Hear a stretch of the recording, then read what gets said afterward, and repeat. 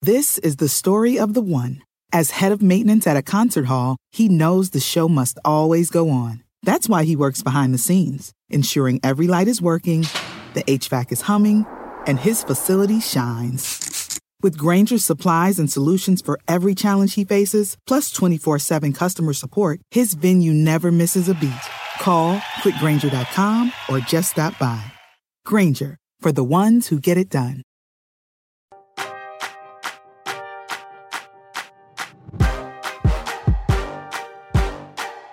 Hey everyone, welcome to Roundball Stew. I am Matt Straub. It is Wednesday, July 7th, 2021, and today we will be looking at what happened in Game 1 of the NBA Finals as Giannis returned from his knee injury, but Chris Paul, Devin Booker, and the Suns took a 1-0 series lead on the Bucks. All of that and more as we break down the game is coming up in just a second. The longest field goal ever attempted is 76 yards. The longest field goal ever missed? Also 76 yards. Why bring this up? Because knowing your limits matters, both when you're kicking a field goal and when you gamble. Betting more than you're comfortable with is like trying a 70-yard field goal. It probably won't go well. So set a limit when you gamble and stick to it. Want more helpful tips like this? Go to keepitfunohio.com for games, quizzes, and lots of ways to keep your gambling from getting out of hand. Do you want a beautiful lawn? Enter TruGreen, the easiest way to get a great lawn. Just water and mow, and they'll do the rest. Weed control, fertilization, aeration, and more. TruGreen is the official lawn care treatment provider of the PGA Tour, and they have a verified best price, which guarantees you the lowest price with no compromise on quality. You do you. Let TruGreen do your lawn care. Visit TruGreen.com, TruGreen.com, to get the best lawn at the best price with the best people. Guaranteed. When you need mealtime inspiration, it's worth shopping Kroger, where you'll find over 30,000 mouth-watering choices that excite your inner foodie. And no matter what tasty choice you make, you'll enjoy our everyday low prices, plus extra ways to save, like digital coupons worth over $600 each week. You can also save up to $1 off per gallon at the pump with fuel points. More savings and more inspiring flavors make shopping Kroger worth it every time. Kroger, fresh for everyone. Fuel restrictions apply. As we welcome in everyone listening on the podcast and watching live on YouTube, I'm joined by Ryan Knaus and Steve Alexander, who has made a notable switch. Big day, Steve. We're off the phone. We're not streaming on the phone. No risk of overheating today, right? You're on a computer?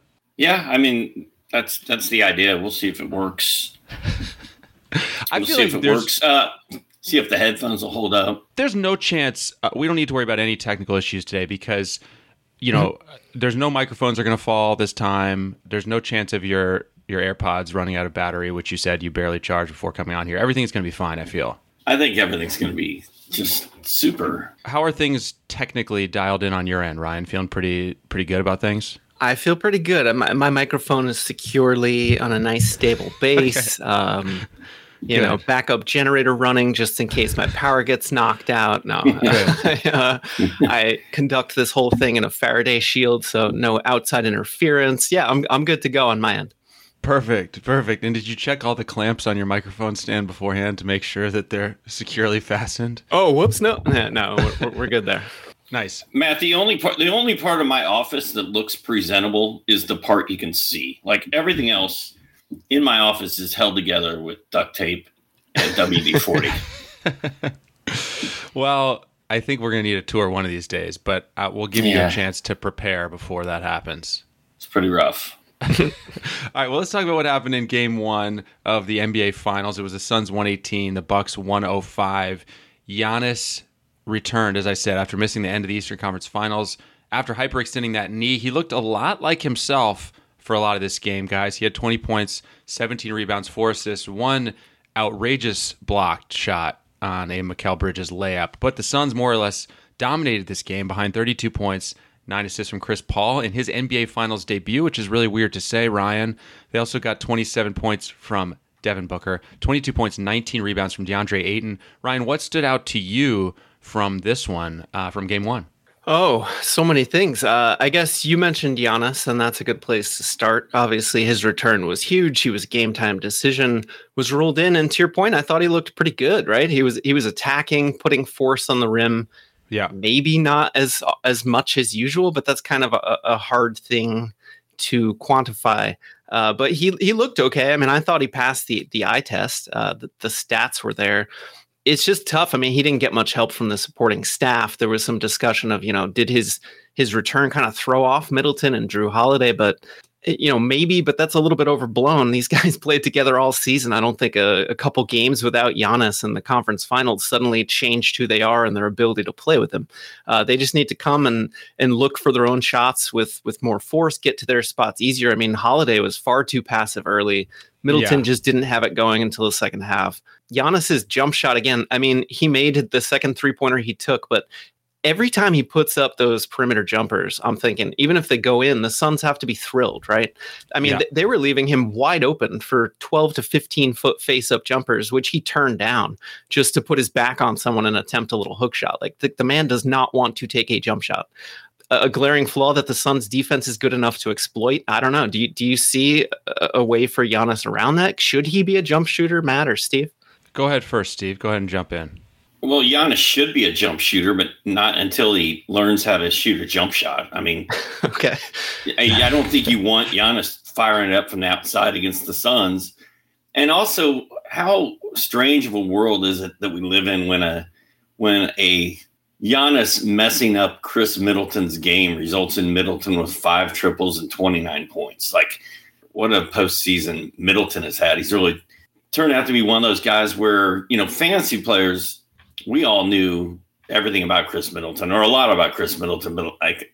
Middle America probably knows who he is at this point. But, as for Giannis, you kind of have to wonder why he didn't play in the previous game, maybe. I mean, I thought he looked that good, that 20 points, 17 boards, 2 steals, block.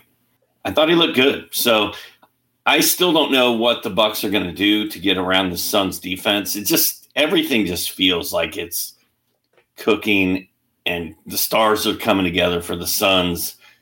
So I don't know what the Bucks are going to do, but then again, I thought the Hawks were going to beat the Bucks and they proved me wrong. So. Yeah, well, as for Chris Middleton, I mean, it's not like he struggled. He was 12 for 25 for 29 points, 7 rebounds, 4 assists. I mean, you can question, the efficiency of getting 29 points on 25 shots, guys. But the guy who we mentioned who really took a hit, it seemed, and I don't know whether this was the Giannis effect or not, you can debate that, was Drew Holiday. After being so spectacular in those closeout games for the Bucks against the Hawks, I mean, he averaged 26 points, 7.5 boards, 11 assists, and shot the ball 20 and 23 times in those final 2 games against the Hawks with no Giannis. And fast forward to game 1 of the finals, and he shoots it only 14 times. He's 4 for 14. I'd gotten so used to Drew Holiday drilling every perimeter jumper, and he's just clanging threes in this game. I barely recognized the guy in this game because he was so dominant against the Hawks. So I would argue that he took a back seat because of Giannis a little bit, because Middleton was kind of the go-to guy in a lot of ways in this game. And then there's Giannis, and I think Holiday was kind of the third option. And he now is, when Giannis was out, it was clear. Middleton, Holiday, go to work. Do your thing. You guys are the focal points. You guys have to do everything. But then it's a little more of a mind game when Giannis is back. It's like Holiday is thinking, when do I shoot? Am I trying to dominate? What do I do here, Ryan? And that was visible to me, I thought, watching the game.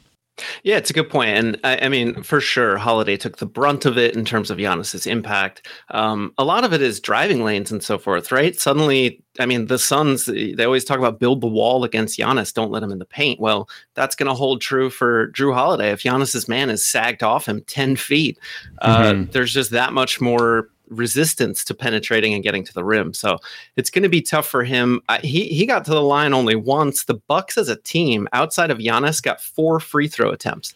That's something. I mean, they're going to need to put some pressure on Phoenix, make them work a little harder, because the Suns looked like they had it figured out defensively. A couple breakdowns, the Bucks tried to go big at times. They got Brook Lopez some easy buckets. He hit a couple 3-pointers, but nothing sustainable, nothing that felt like they were really in position to threaten this game once the Suns took that early 8-point lead in the second quarter and kind of never relinquished it, despite the Bucks making a half-hearted push at the end. Yeah, and back to Drew Holiday for a second. He was guarding Lou Williams for a couple games and then the ghost of Trae Young in that last game, and didn't really have to work that hard on defense, which I think allowed him to kind of light it up on the other end of the court where, last night he was dealing with Chris Paul. Chris Paul had another monster Chris Paul line. And, Chris Paul plays defense too. So it just may not be as good of a matchup for Drew.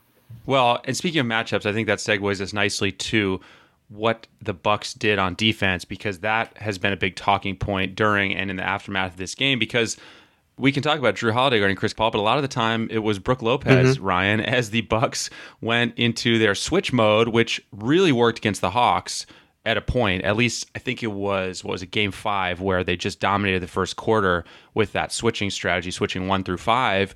But It was a totally different story against the Suns.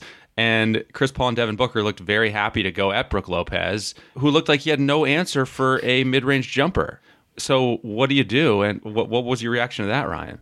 Well, nor does he, Brook Lopez. I mean, the Bucks joked about, I think Pat Connaughton was saying his first year with the Bucks, they referred to it as Brolo Island and all this. But I mean, you watch the guy play, he just does not have the lateral mobility, the mobility in space to stunt and recover all these things that you would need to do to be effective and play that way consistently.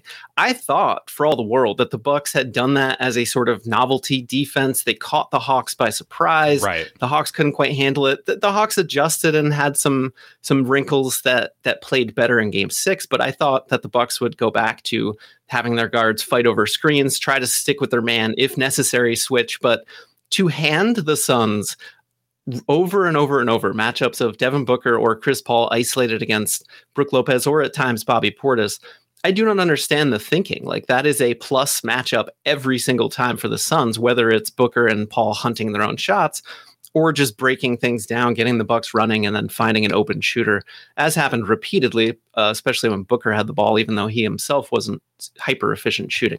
So, I mean, I would expect the Bucks to radically alter that approach. I don't think the switch works, obviously, based on Game 1. We might see it for short stints, kind of the way teams employ a zone defense just to throw a wrench in the works, but it's not a plan for success in this series. Steve, before you jump in, is everything okay back there? I noticed you were off in the background there. Yeah, I mean, this was once a Shipperhead bobblehead, and my daughter brought home this cat, our third cat. It's a kitten, actually. We're like, no, we've got enough cats. 2 cats is plenty. We don't need 3. So all my stuff is lined up on the windowsill in my office, and this little new cat loves to get up there and knock Jason Hayward and Ronald Acuna Jr. and Chipper Jones and Greg Maddux off of the wall. And usually when that happens, they break. So I had to make a decision between the podcast video and getting the cat away from my bobblehead collection. Wow, the cat does not like the bobbleheads, huh? They're up on the windowsill, and she gets up there, likes to look out the window and crawl behind them and knocks them all off. So it's more that they're in the way of the view. Yes. By the way, yes. What was the name of that cat? Was it Pepper the cat that we had that great story about a while back that got lost and found? Pepper the cat that went to Key West and came back. Yeah. Yes. In your son's moving van, yeah. Yes, in the U-Haul. Good memories. Well, Ryan, the Bucks did kind of go back to the drop coverage later in that game. It seemed like they really didn't have an answer for Chris Paul either way. I mean, the DeAndre Ayton, Chris Paul pick and roll chemistry was thriving. Steve, you haven't even. Steve, I'm going to channel you and say, I can't believe we've gone this far and have barely talked about DeAndre Ayton. I thought you were going to say, I can't believe we've gone this far without talking about Golden Tee. Yes, DeAndre Ayton, my guy. 8 of 10, 22 and 19, man. Needle moved at all. 0 blocks, 0 steals. I'm sure that means the needle has moved. 1 steal, 0 blocks. Oh, he did have a steal. Steal. No assists, no blocks. But, that guy, that kid has really come to life in these playoffs. And he's sort of like Chris Paul is obviously the conductor, isn't this something we've talked about in the past? Engineer, is he the engineer or the conductor of the... Well, I would say Chris Paul is probably the engineer. Devin Booker's the conductor, but DeAndre Ayton, man, he's sort of like the heart and soul of this team. Is he the guy shoveling coal into the train engine in this analogy, or where do we go? He might be more important than that, but yes, I could see him shove. Maybe that's the engineer's job. I don't know. That might be the engineer's job. We don't know anything about trains. I think that's what is not a train? Been on a train in a long time. But DeAndre Ayton's been awesome, and really, he's had, I think, one what I would call great game in these playoffs, and that's a lot of games that he's played really well. And I don't think anybody thought he had it in him to play this well when these playoffs started. So props to him. Did any of you guys notice? I'm pretty sure Chris Paul stole his 20th rebound in the closing seconds of the game. And if you're watching the closing seconds, Chris Paul grabbed a board, and I looked like Devin Booker, or maybe they were like, what did you just do? Like, because Ayton was right there, and Paul kind of snatched it away from him. A meaningless rebound would have been a 2020 game in his NBA Finals debut, and I'm pretty sure the Suns knew right then and there that was his 20th board, and Chris Paul snagged it from him. Vicious move by the veteran. Maybe he's teaching him a lesson. The victory is what's important. Don't look at your own box score. This isn't about you, DeAndre. Yeah. I'm with Steve. DeAndre Ayton just to me has obviously not rehabbed his image, but he's really lived up to the mantle of a top draft pick, and his impact defensively. I mean, we saw all season, he's in the regular season, he sacrificed his offense, at times sacrificed minutes for the Suns to implement their system and gain chemistry. And now we're seeing it all really click together. His minutes are up, and he is a beast. I mean, the rebounding last night was truly exceptional. Mm-hmm. The Bucks tried to go big. It didn't work simply because Ayton was out there mucking up the paint. And we've had this conversation repeatedly. I won't get deep into it again, but I still don't see, he's moved up a little bit for fantasy for me, just because I think that the Suns have to feature him more next season. But it's really those lack of supporting stats. And Steve pointed to it, just the one steal in 39 minutes in game one. Until the assists and defensive stats spike, I just don't see him as more than a top 40 type guy. Yeah, we're just the DeAndre Ayton playoff tracker. His numbers in 17 games, 16.5 points, 12 rebounds per game, 0.6 steals, 0.9 blocks. And those are the big red flags for his fantasy value, shooting 71% from the field. And I remember it was a week or two ago, I think a pregame report from Woj where he was saying, Trey and Luka are going to get their max deals, and DeAndre Ayton is too. And I just think it's interesting because it seems like the Suns have streamlined things to DeAndre Ayton. They're not asking him to be a star, for a guy who was the number one pick in the draft. He's not expanding his game. He's not hitting threes like we thought he would. He's not taking guys off the dribble. He is a role guy. He catches lobs, he plays defense, and he rebounds. And it's working for him. You know what I mean? I had a few moments in that game where I was thinking, as much as I love Clint Capella, I was jealous of that. The efficiency of that role by DeAndre Ayton and how he finished that play. I was like, man, Capella probably would have blown that one. And so it's working. I think it's interesting. I don't really think he's max. He's not on the Trey Luka level, even close in terms of what he does. So I think they're in an awkward spot there. It doesn't matter for fantasy purposes or real life purposes. Not for real life purposes. You get my point. I'm rambling, but I just think it's interesting that this guy's going to get a max deal. He's playing great, but it really is a streamlined, stripped down thing that he's doing that's working so well for him. That's a good point, because in today's NBA, today's fantasy world, you need to have an all-around, well-rounded game, and Ayton's really a classic, old-school big man at this point. He is. Now, we're not saying that 3 years from now he might be Joel Embiid II or whatever, but right now he's just. Well, even before these playoffs started, he was just, in my opinion, he was like a pretty decent big man guy. He wasn't putting up these eye-popping stat lines like he has in the playoffs. So since the playoffs have started, it's definitely moved the needle on his real-life value in the Suns' eyes. It's also locked him in as, like Ryan said, a top 40 fantasy guy. Just don't take him top 20 and you'll be okay. Yeah, it's interesting because guys like Ayton's stat lines with just boards and points, they're not that sought after by NBA teams anymore. So it's interesting that this is happening. But I think if the Suns win the championship this year, they'll pay Ayton all the money that they can and not worry about it, because nothing else matters once they win this thing.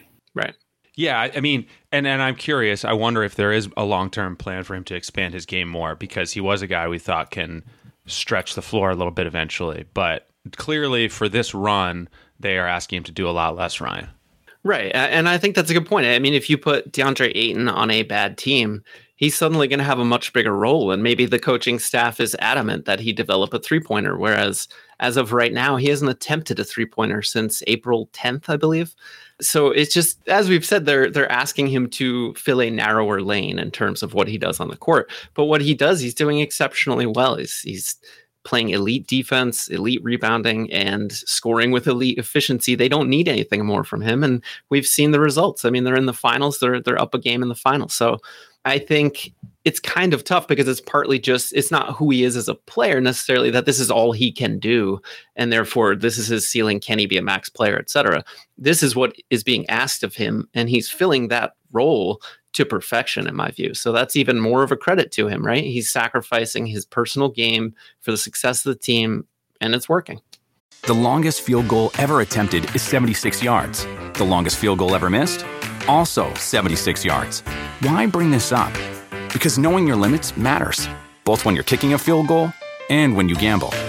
Betting more than you're comfortable with is like trying a 70-yard field goal. It probably won't go well. So set a limit when you gamble and stick to it. Want more helpful tips like this? Go to keepitfunohio.com for games, quizzes, and lots of ways to keep your gambling from getting out of hand. Do you want a beautiful lawn? Enter TruGreen, the easiest way to get a great lawn. Just water and mow, and they'll do the rest. Weed control, fertilization, aeration, and more. TruGreen is the official lawn care treatment provider of the PGA Tour, and they have a verified best price, which guarantees you the lowest price with no compromise on quality. You do you. Let TruGreen do your lawn care. Visit TruGreen.com, TruGreen.com, to get the best lawn at the best price with the best people. Guaranteed. Start clean with Clorox, because Clorox delivers a powerful clean every time. Because messes happen. Because... Hey, listen. Remember how you told me to toss those takeout containers before we left for vacation? And you were like, I'm serious. If that leaks over the counter, it'll be a slimy abomination by the time I get back. And I was like, yeah, of course. Don't worry about it. I won't forget. Well... Ooh, yeah, that happens. So start clean with Clorox. Use Clorox products as directed. Rinse after use if in contact with food surface.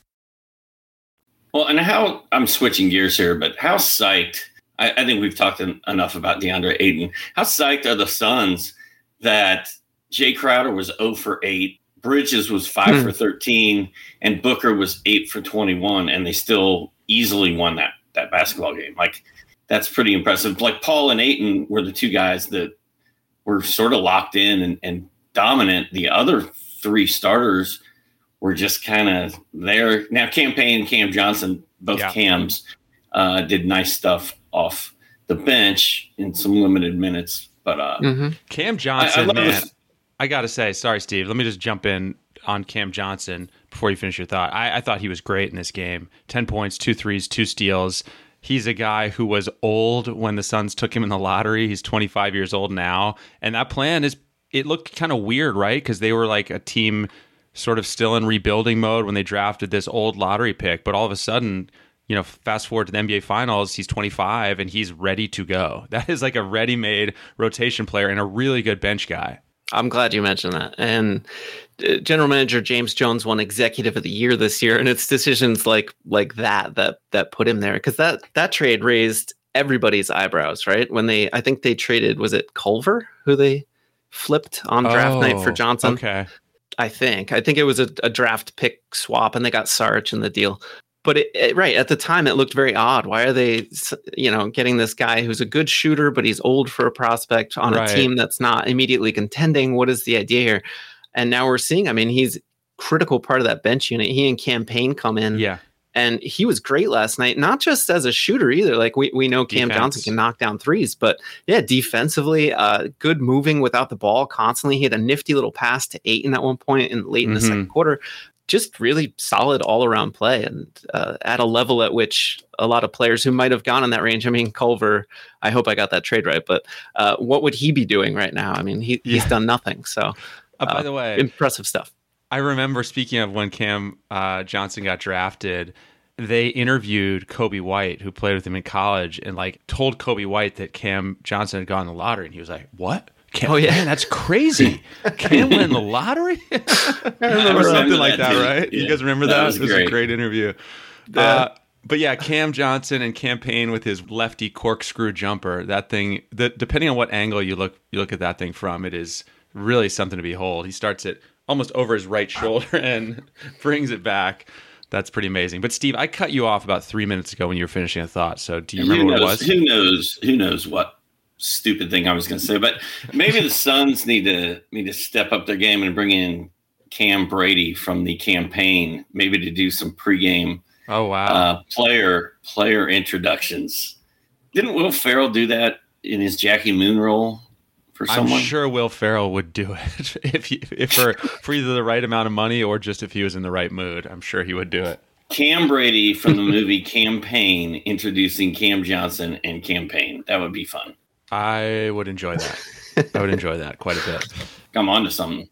Dario Saric got injured, hurt his right knee. It did not look great there. That resulted in Frank Kaminsky coming to the game for 4 minutes, which would be scary for Milwaukee if they had to play Kaminsky in Saric's minutes. That's really the only thing I can kind of...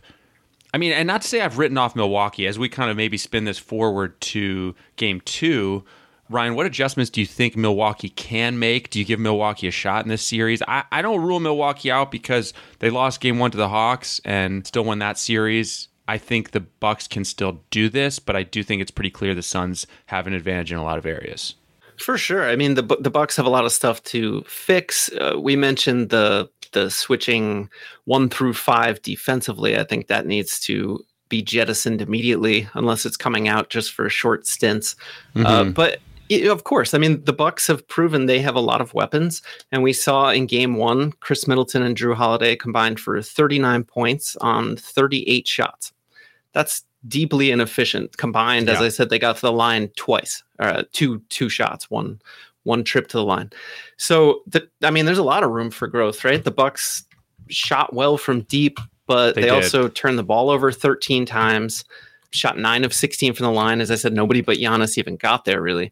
So I think if they shore up, the defense is going to be number one. They can still put the ball in the hoop, even if Middleton or Holiday is having an off night.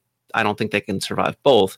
But defensively, they need to find a way to slow down. I mean, Chris Paul in the third quarter just put on an absolute clinic.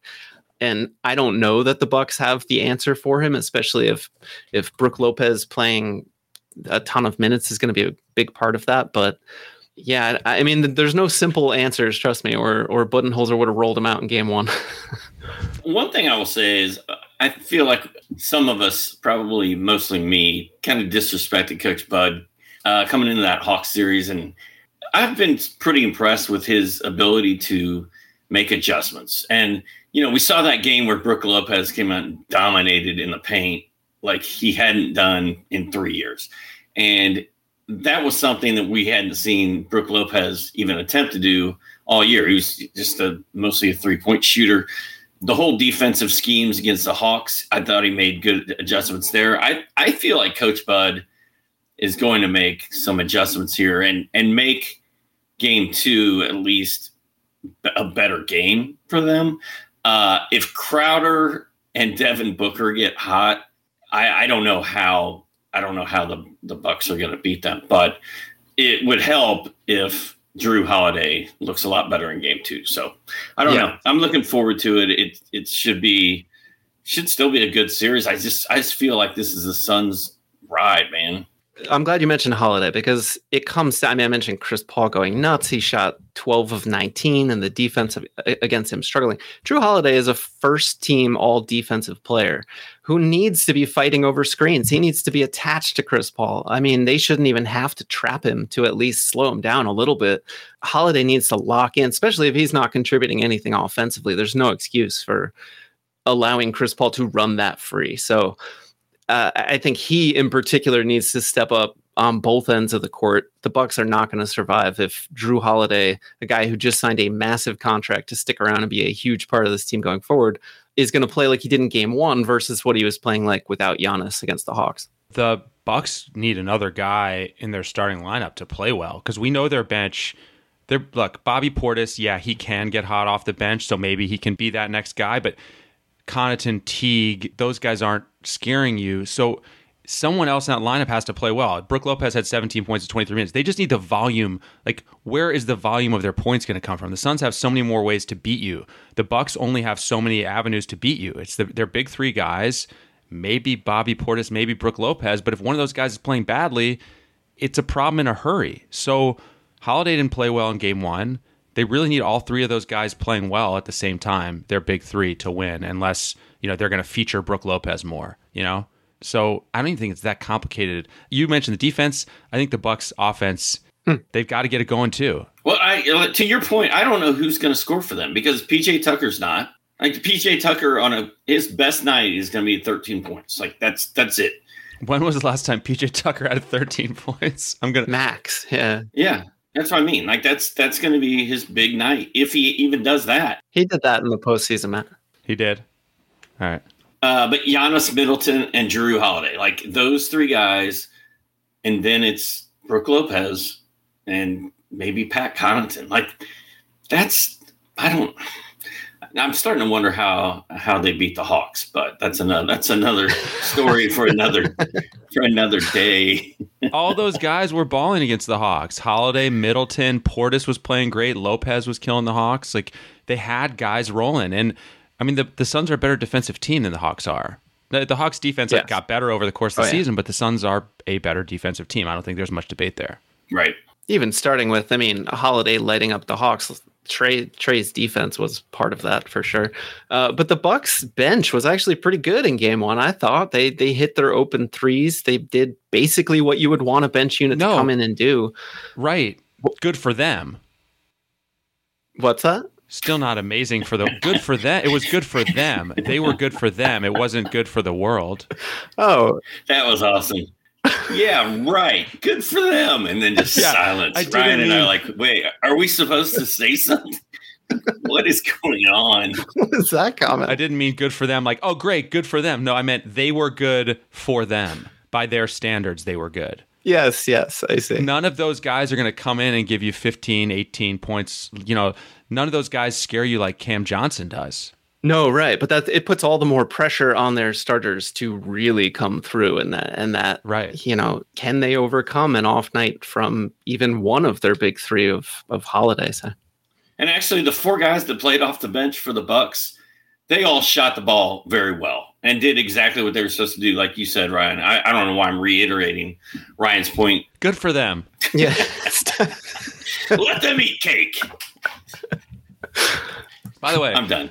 Jeff Teague hit 3 for 3 3-pointers in the last game against the Hawks. He hit his first three in this series and then couldn't see the floor again. That was a little strange. And I was texting with some Bucks fan friends who were like, "What? Can we get Teague back on the floor?" Which is a weird thing to say at this point in Teague's career, but it just highlights how much of an issue the Bucks bench is. I mean, they don't have a lot of places to turn there. And Bobby Portis wasn't great in this game, but I'm a little surprised he only got 14 minutes, to be honest with you, as good as he was in those closeout games against the Hawks. Yeah, he seemed to struggle defensively. I would assume it's the same issue for Teague because he can give you some dribble penetration. Obviously, he's been hitting his threes recently. My assumption is that he was taken off the court for defensive purposes, but I'm not sure. I mean, they're going to need some of these guys to come up. Like Pat Connaughton is not going to save the Bucks with a 25-point game off the bench, right? It's going to take a mob mentality, or they're going to have to find someone like Bobby Portis to chip in 15 a night and really consistently make an impact. Yeah, or just, another Bucks friend of mine was basically like, feed Brook Lopez in the post. As I said, he had 17 points in 23 minutes. The Suns have a big guy on the floor most of the game, so I don't know. I think Lopez could have been more involved as well. Where'd you find all these Bucks friends? I don't know. I have a couple friends from growing up who are randomly who have Wisconsin roots. So those are my sources. I thought maybe you had a summer house in the Dells or something. Not that I'm aware of. All right, guys. Anything before we get out of here from either of you? Rafa's not asked me for his address yet. Should I be worried? No, you can ask him too. Right? He needs to put something in the mail. It's on him, is what you're saying. I still owe Ryan a Lou Dort jersey. We haven't exchanged information yet either. Oh, yes. I will get back to you on that. Yeah. Not a jersey is going to be floating. Steve, you owe me one, too. I got to give you a name and a size. Is there a way we can do this so we all just buy ourselves a jersey and save the shipping charges? I don't know anybody a jersey, so we're that's the problem. We got to get Ryan to Ryan to take an L. So we got to figure that out. Well, maybe I should just have Ralph send mine to you, and then that would take me out of the. No, you got to read the fine print. There's no takes me out of the equation. Jersey bets are non-transferable. Don't worry, guys. I'll work up a spreadsheet. We'll get to the bottom of this. Yeah, Ryan, can you put a spreadsheet together and send that out later today? I'm on it. All right, that's going to do it for us. Don't forget to subscribe on Apple Podcasts, on Spotify, wherever you listen. Take a second to rate and review us as well. We'll be back on Friday to review what happened exactly in Game 2. Want to say thanks to everyone listening on the podcast and watching us live on YouTube. Ryan, Steve, thanks to both of you. We'll see you on Friday. Bye. See you then.